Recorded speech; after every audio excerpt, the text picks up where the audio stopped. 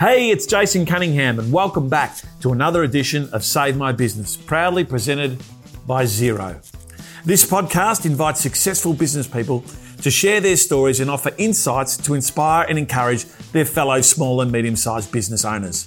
And today's guest is a great friend of mine and someone who I really look up to, and her name is Louise Bedford. But before we get to Louise, let me tell you a little bit about her. She's a 5-time, that's right, not once or twice or even 3, but 5-time best-selling author. She's a rock star and a leader when it comes to the share market. She's a business owner, a business partner, a wife, a mum, and best known for when she lost the use of her arms in the corporate world and learned to trade the market using a pen. Louise, welcome. Jay, it's great to be here. How you doing? How are you going after that intro? Look, I'm feeling pretty good. I'm all pumped. Yeah? It's almost like you wrote it yourself. Hey, Louise, before we get into you as a trader, tell me how you've been going the last 2 years. The last 2 years, you want the truth? Yeah. Pretty badly. I had a situation where, I lost the use of my arms many years ago, and through many physiotherapist visits and a lot of pain, I regained the use of my arms, but the same issue hit my voice box. So I have only just relearned how to speak. I had an operation in February and it worked. So yay, I can now present again, which is great.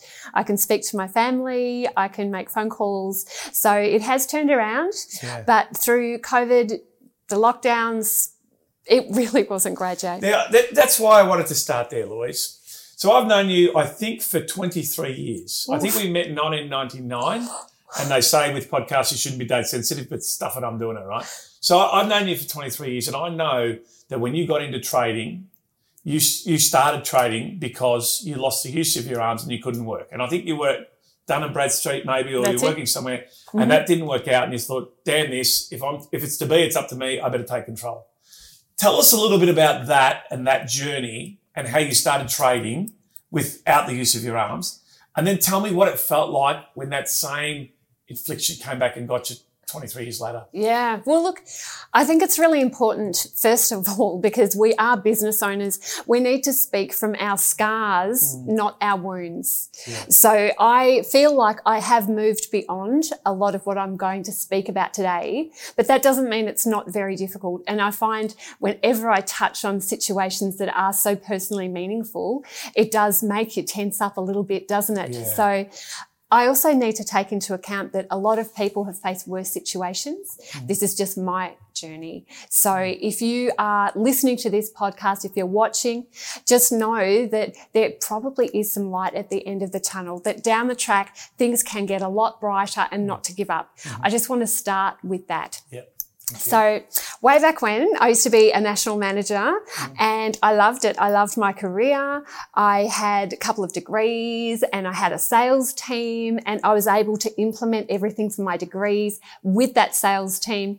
And then April 1st, 1996, I had a little niggle in a finger. And I thought, oof, what's that? It's a bit sore. Everybody's got that sort of thing. But within 2 weeks, it had spread up and down each arm and I couldn't move. Could not move at all. I had already known how to trade. I had traded the share market and I'd made some reasonable money, but I was nowhere near the ability to go full-time at that stage. Sorry, Louise, I'm going to jump in there. When you say you lost the use of your arms, are you saying you completely lost the use of your arms?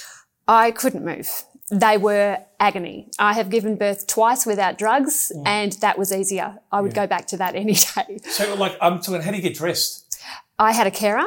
My husband stepped in, and a lot of the time, many of the activities that I thought I could do, I just had to leave. I just had to say goodbye to them. Like cleaning your teeth? The carer. Yeah, right. Wow. Yeah. So it was a big deal. And when you're working a job, like a real job instead of trading, they pretty much don't want you unless you're able-bodied. And I hate saying that because we are trying to be inclusive these days. But in actual fact, they didn't want the carer coming to work with me. They weren't happy that I had somebody to accompany me to the toilet. Yeah. It was just too much. So I needed to go. And luckily I had share trading as a bit of a stopgap between that income source and nothingness, because it's scary. Thinking thinking that you're not going to have money. It's terrifying. I mean, that is funny. Obviously, in the space that I work in as an accountant and as an advisor, we talk about money all the time. But I was just still stuck on the bit about, dressing yourself, cleaning your own teeth, let alone bringing the carer to work. Yeah. So obviously you've dealt with that, and then so continue on. Sorry, I'm just great at interrupting, which is one of my strengths. It is, isn't it? One of the many. So I talked to my broker at that stage and I said, look, I'm in trouble. I'm going to have to leave my job. I'll have to stop trading because, I can't actually do this. And he said, no, you can do it. You can do this.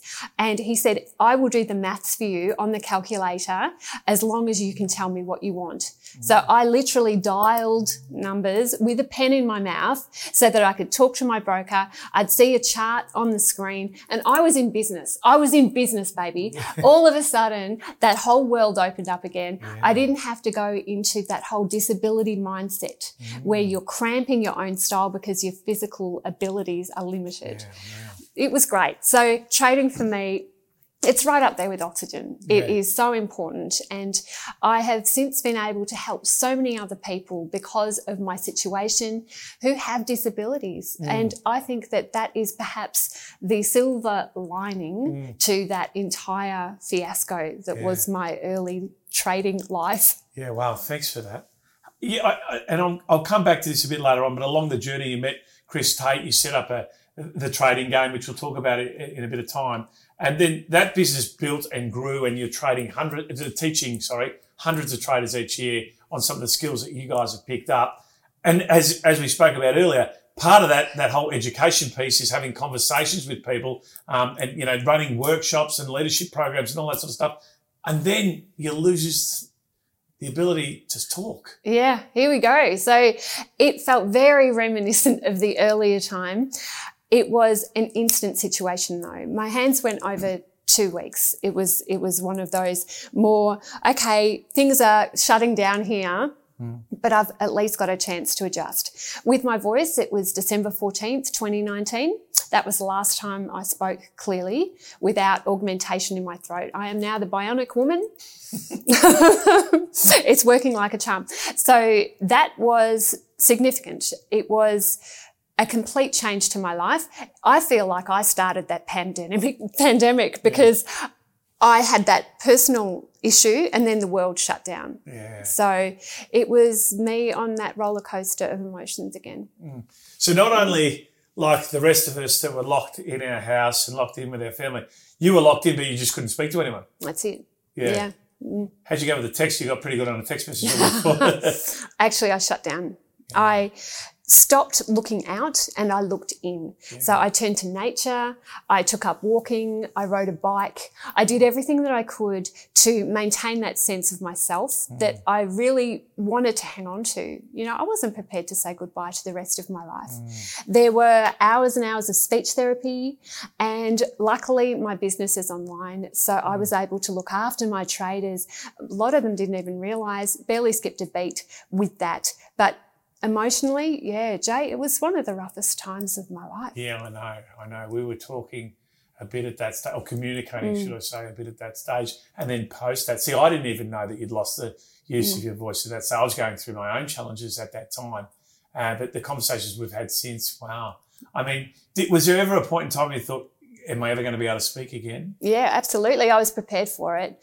I thought, this is it. I have to adjust. So I set up for the dinner table, I set up a laptop so that I could type and it Bluetoothed it over, and so I could communicate with the kids over dinner. And I developed a few tools like that, which really put me in touch with who I was again, which really did help. But there's nothing like being able to talk to you, Jay. Just the final piece, Lou. As you sort of started to get better, I can remember you'd only have like 10 minutes of talking a day or 40 minutes of talking a day. Yeah. So you had to really save your words, you know what I mean?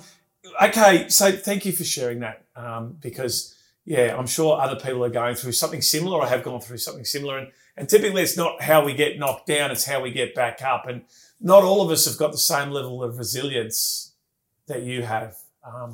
What are some of the tips or some advice you give for somebody that's facing a challenge that looks like that it's insurmountable, the problem?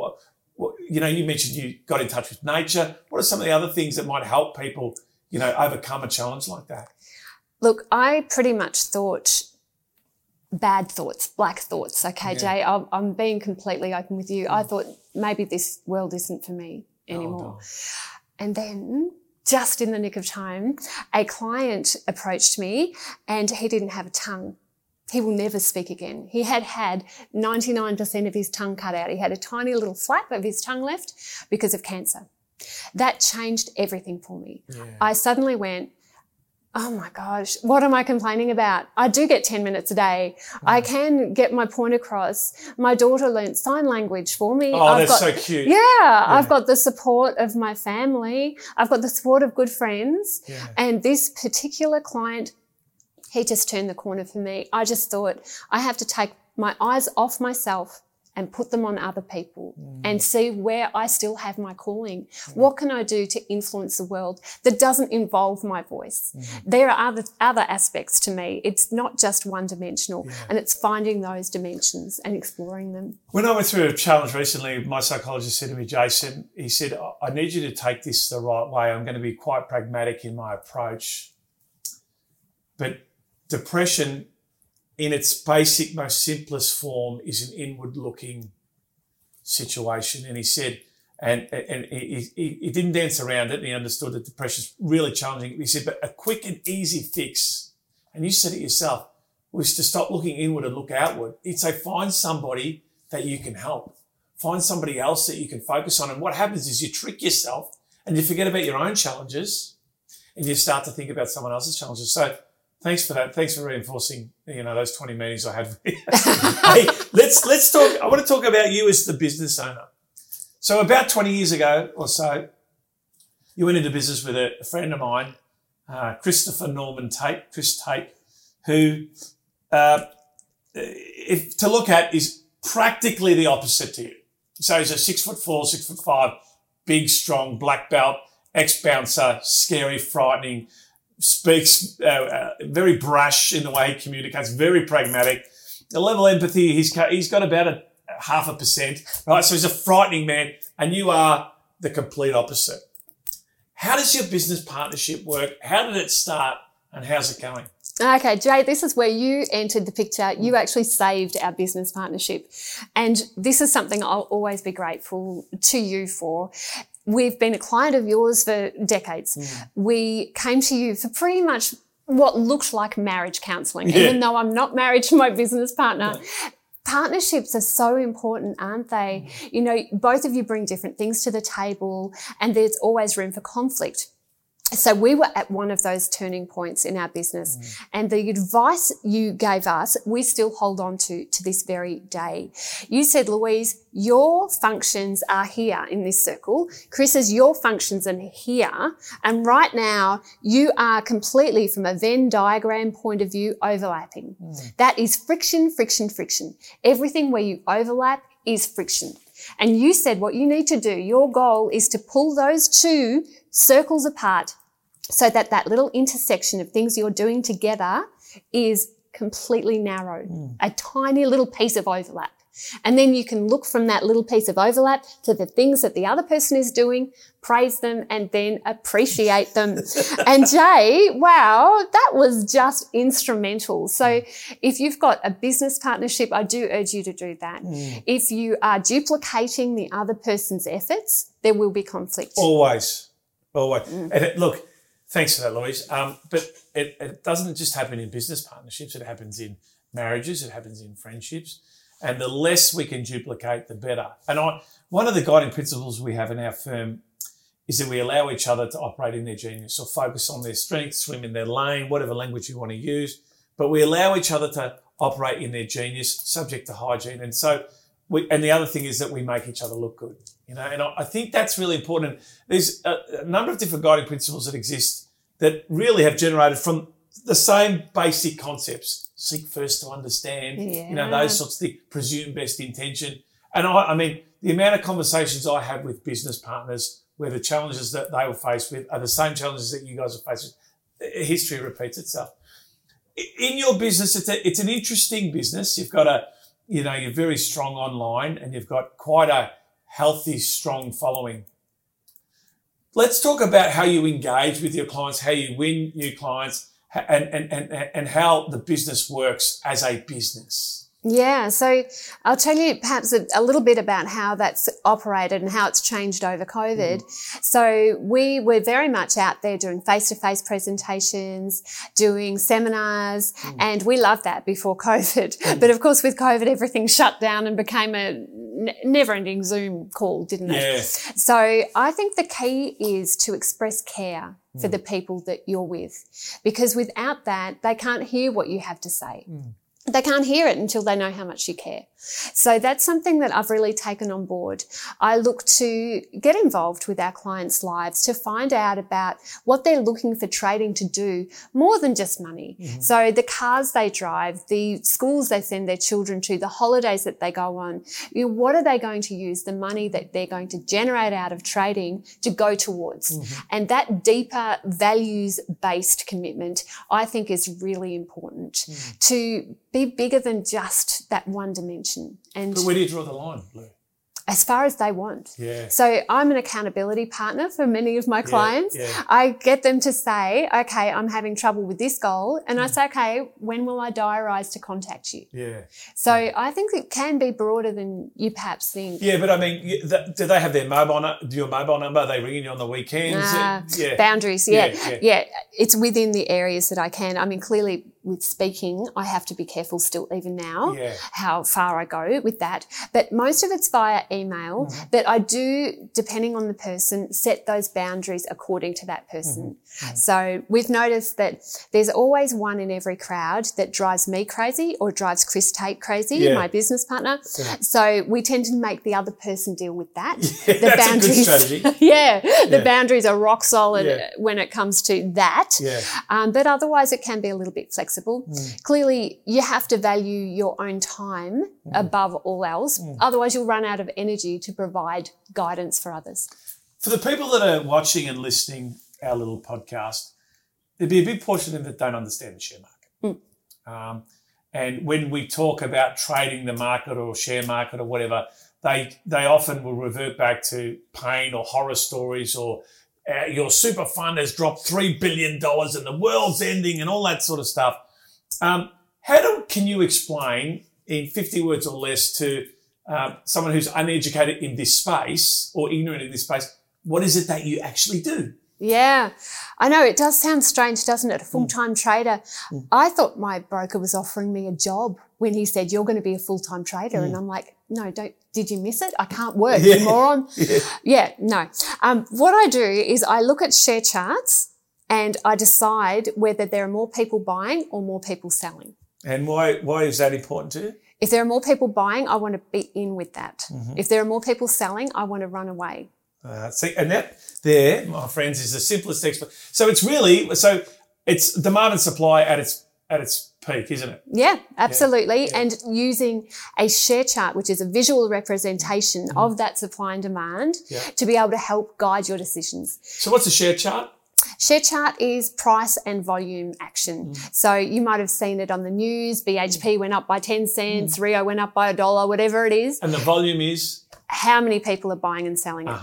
Yeah. I'm asking loaded questions here because I have some understanding of the share market, one would hope. If a share is not highly liquid, if there's not many people trading it, you sort of steer away from that. Exactly. Yeah. You need enough other players in the market for it to be able to be effective. But it can boil down into 3 rules. If it's going up, you buy it. If it's going down, you sell it. And you keep your position sizes small. Yeah. And why the last? Can I just say the word Bitcoin? Yeah.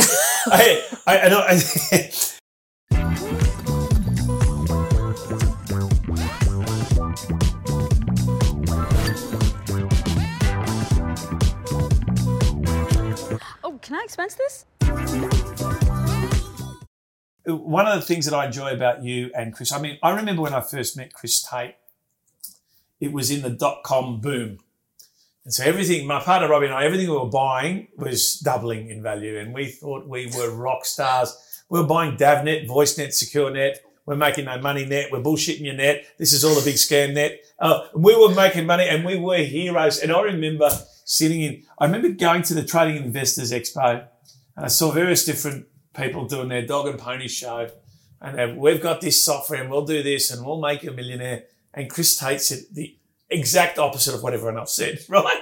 And we were in the audience, and we put up our hands and go, "Nut, you're an idiot. You don't know what you're talking about." And he was like swearing at us. I go, "I really like this guy, right? Because he told the truth." Yeah. And so there's this big misconception that exists to the novice that I'm going to start trading and I'm going to do what Louise did and I'm going to build a career. Now, that doesn't necessarily happen overnight, but one of the beautiful things that you guys talk about is position sizing and not exposing too much, because what Rob and I were doing, we were gambling with suits on, right? As opposed to actually trading and taking a calculated position, which is what you do. You know what I love though, Jay, is that you were already moving. You were taking action. Yeah. So we can't steer somebody unless they're already moving. Yeah. Whereas you were already going, okay, I'm going to be a Superman, and then we can temper that back down. Yeah, well, you certainly did. And also the 17th of April 2000 when the dot-com crash came tumbling down, and I gave 92 grand back in a day, which was wonderful. But yeah, that was good experience. I mean, I didn't think it was great experience at the time. I was about to get married in 6 months. I didn't have any money for the wedding, but in the long term, it taught me a lot of things. Tell me how you go as a mum, a wife, a published author, expert speaker, business partner, confidant, accountability partner. How do you wear all those different hats? Yeah. Making sure I've got lots of time for myself. Yeah. Energy is so important, because if we run out of energy, if the oil well runs dry, we can't give energy to others. So I do things that make me feel good, and then I do what I can to fit the rest of it in around that. It sounds selfish, but if you don't look after yourself, you're going to be in trouble. You would have found that with your own life, wouldn't you, Jay? Yeah, absolutely. Yeah. Absolutely. You got 2 kids. One's in university. Is your daughter doing year 12 this year? So I've got one second year university and then year 9. Year 9. Yeah. Okay, so I just added a few years onto her career. So Ashley's in year 9. Yeah. And Ryan's second year. Yeah, awesome. And so you went through that whole lockdown year 12 sort of period. Yeah. That would have been a bit of fun without a voice. It was, compelling reading, wasn't it? Yeah. Yes. So, do you know Ryan's name is now Ramona, just for the record?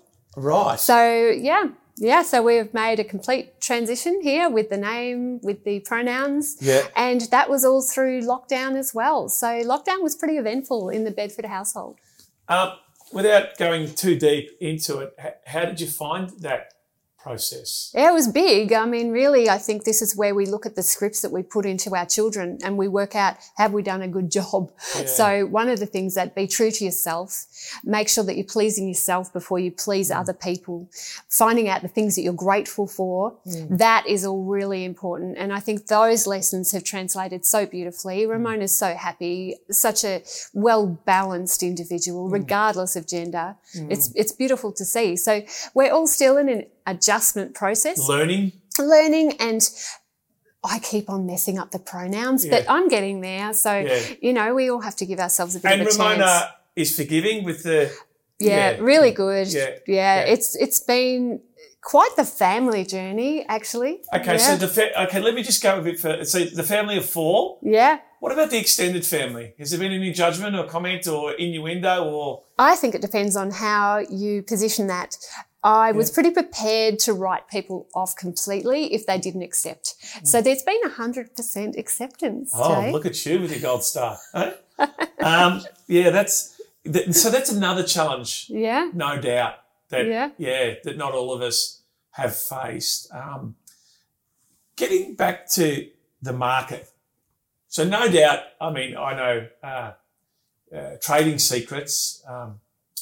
Let me get candlestick trading. Is Nearly. Do you want me to help you? No. I can always just look down at my notes and see charting secrets and candlestick. The secret of candlestick charting. There you go. Yeah, there we go. Yep. So a lot of people know that. So do you often get asked in the street, what's the next stock I should buy? Yeah, there's Yeah. a lot of tip. Asking for. I don't give tips. No. It doesn't help. I think one of the things that we need to do is become self-reliant and pursue mentors to help us on our trading journey. Yeah. Actually, any journey, don't we? Yeah. So that's important. Yeah, so I know, there's a whole fundamental analysis when we look at the fundamentals of a business and a stock that's trading on the market. And then there's the technical analysis, which is where your forte comes to play. Do they ever overlap? The two overlap? I don't look at fundamental at all Yeah. now, Jay. Yeah. At all. I know with the accounting background, you're probably more interested in Yeah, that side yeah. as an initial Yeah. direction, but I only look at the chart. Everything that is going to be said about the share, every emotion will come through on that chart. And that's what, so Chris Tate taught me, I remember a long time ago, he mentioned to me the important, he said, without being sexist, but typically the best trader are women as opposed to men. He said men get emotionally attached to money, whereas women don't. And you not even looking at the fundamentals and just looking at the chart, you couldn't care if it was called ABC, BHP, or, whatever, or the practice. You don't really care. You look at the facts. Yeah. Volume is going up or down. The trend is your friend. If it's going up and I'm going long, I'm buying that. If it's going down, I'm out. Whereas I remember when I gave a bit back to the stock exchange, I remember thinking, this thing owes me this. I'm going to stay on it. I'm going to ride. I'm going to put more in and average down and all this. I did everything wrong. Wasn't it wonderful? It happens. But I think also we have to look at where we can apply those lessons. So Jay, I'm going to ask you, the lessons that you've learned out of being a trader, where have you been able to apply those in the rest of your life? Yeah, that's a good question. And thanks for interviewing me on my own podcast. I do what I can. Yeah. Let me start by this. I recognised that I wasn't a good trader, that I was emotionally attached to money. And so what I did was I became a long-term investor. And I'm really good at that. Yeah. And the reason I'm really good at that is I use other experts. I've got a team of financial planners here, led by Matt Morrison. And I know that the more money I earn, the more I spend. So therefore, I take money off myself and I invest that in a managed portfolio that my guys look after. So that was lesson number one. Lesson number two, I guess for me, knowing that the way I behave when it comes to money is I try to remove the emotion from the conversation.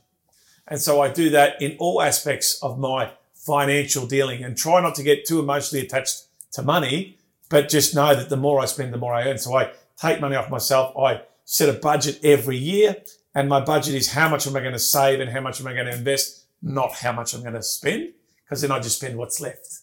And that's the lessons that I've learned. I love it. And have you been able to translate those lessons to the lessons that you're providing for your kids? Yeah, now that's a really good question. So I go back to a conversation I had earlier today, which wasn't recorded, so therefore no one even knows what I'm talking about. But I was speaking to a friend of mine, and typically, for the most part, 80% of who we are today is as a result of our family of origin.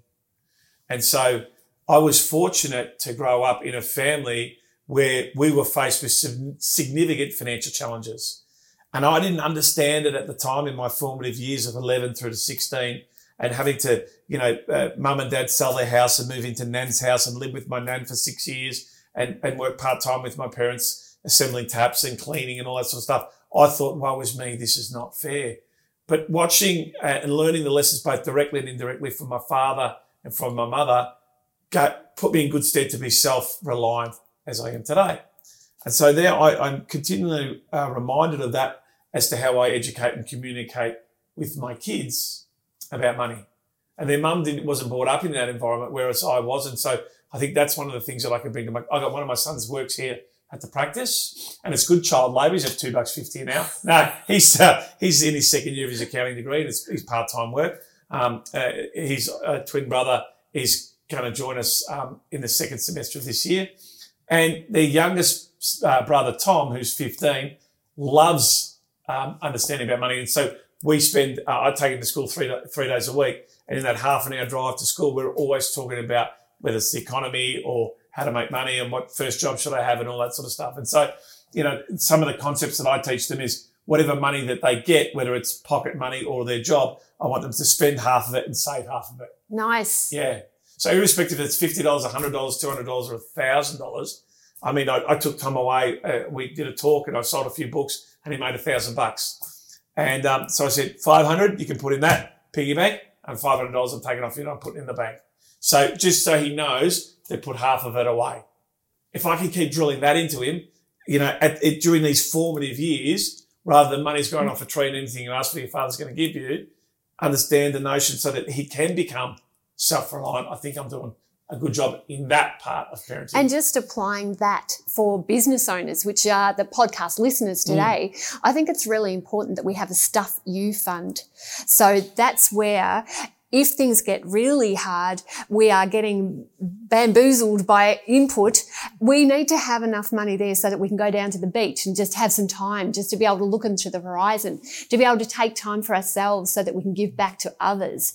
And that Stuff You fund, I think, has to be one of the first goals when you're getting in business. Get enough so that you've got at least 3 months up your sleeve. You don't have to think about anybody else. You've got that 3 months if you need it. Yeah, that's... I like that. That's some really good advice. I have 2 separate accounts. So the Stuff You fund, with your language, is having that buffer so you can take the time to have a breath. You know, often we get confused where we've been hit with a number of different things at once. A resignation, you lose a client, something happens, interest rates go up, 3 or 4 things happen at once. You go, oh my God, is this ever going to end? But if you get the time to realise it's just a point in time, and nothing's ever as bad as you think it is right now, nor ever will it be as grand as you think it might be in the future.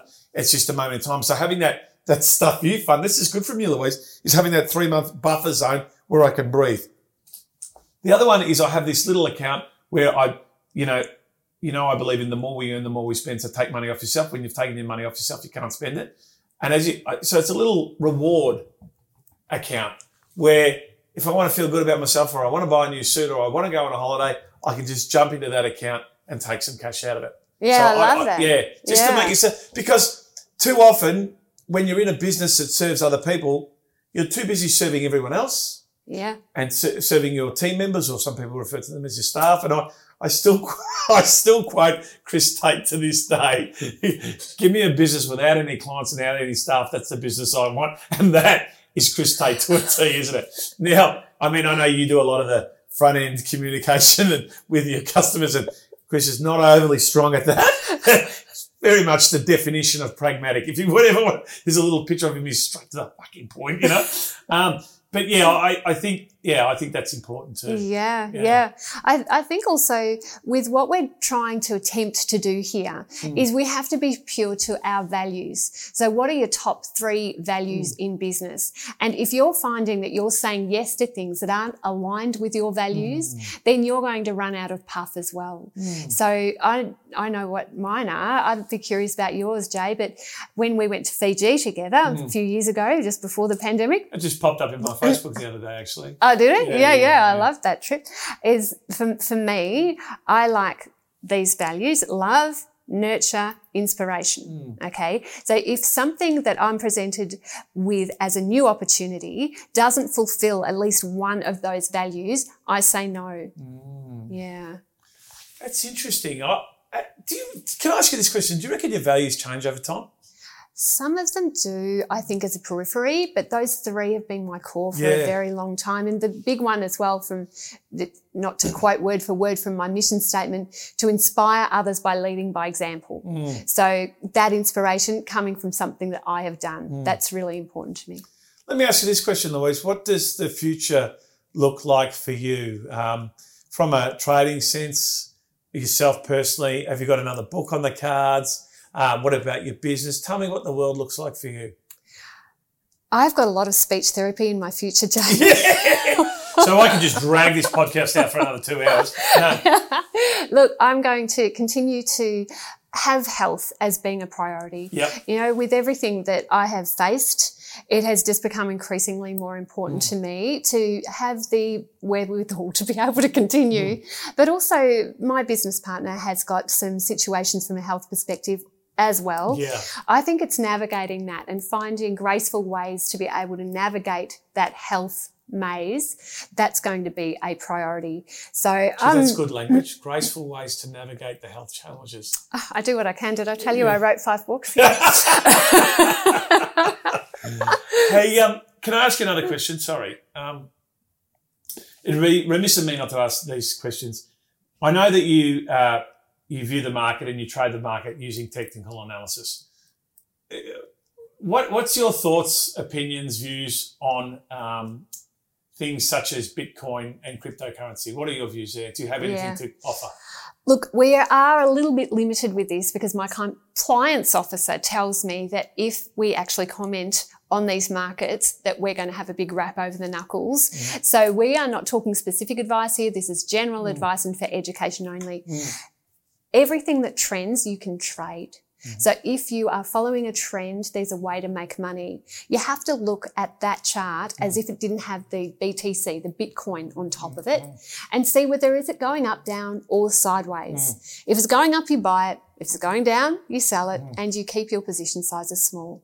Apply the same method that you would use for any trade to every single instrument. So I am concerned at the moment. There are a lot of people who've put a lot of money as a percentage of their overall equity into these instruments. That goes very much against everything I believe in and everything I would suggest.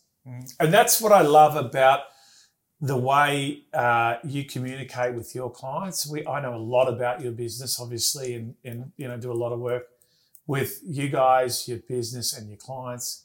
But that whole risk mitigation strategy is paramount.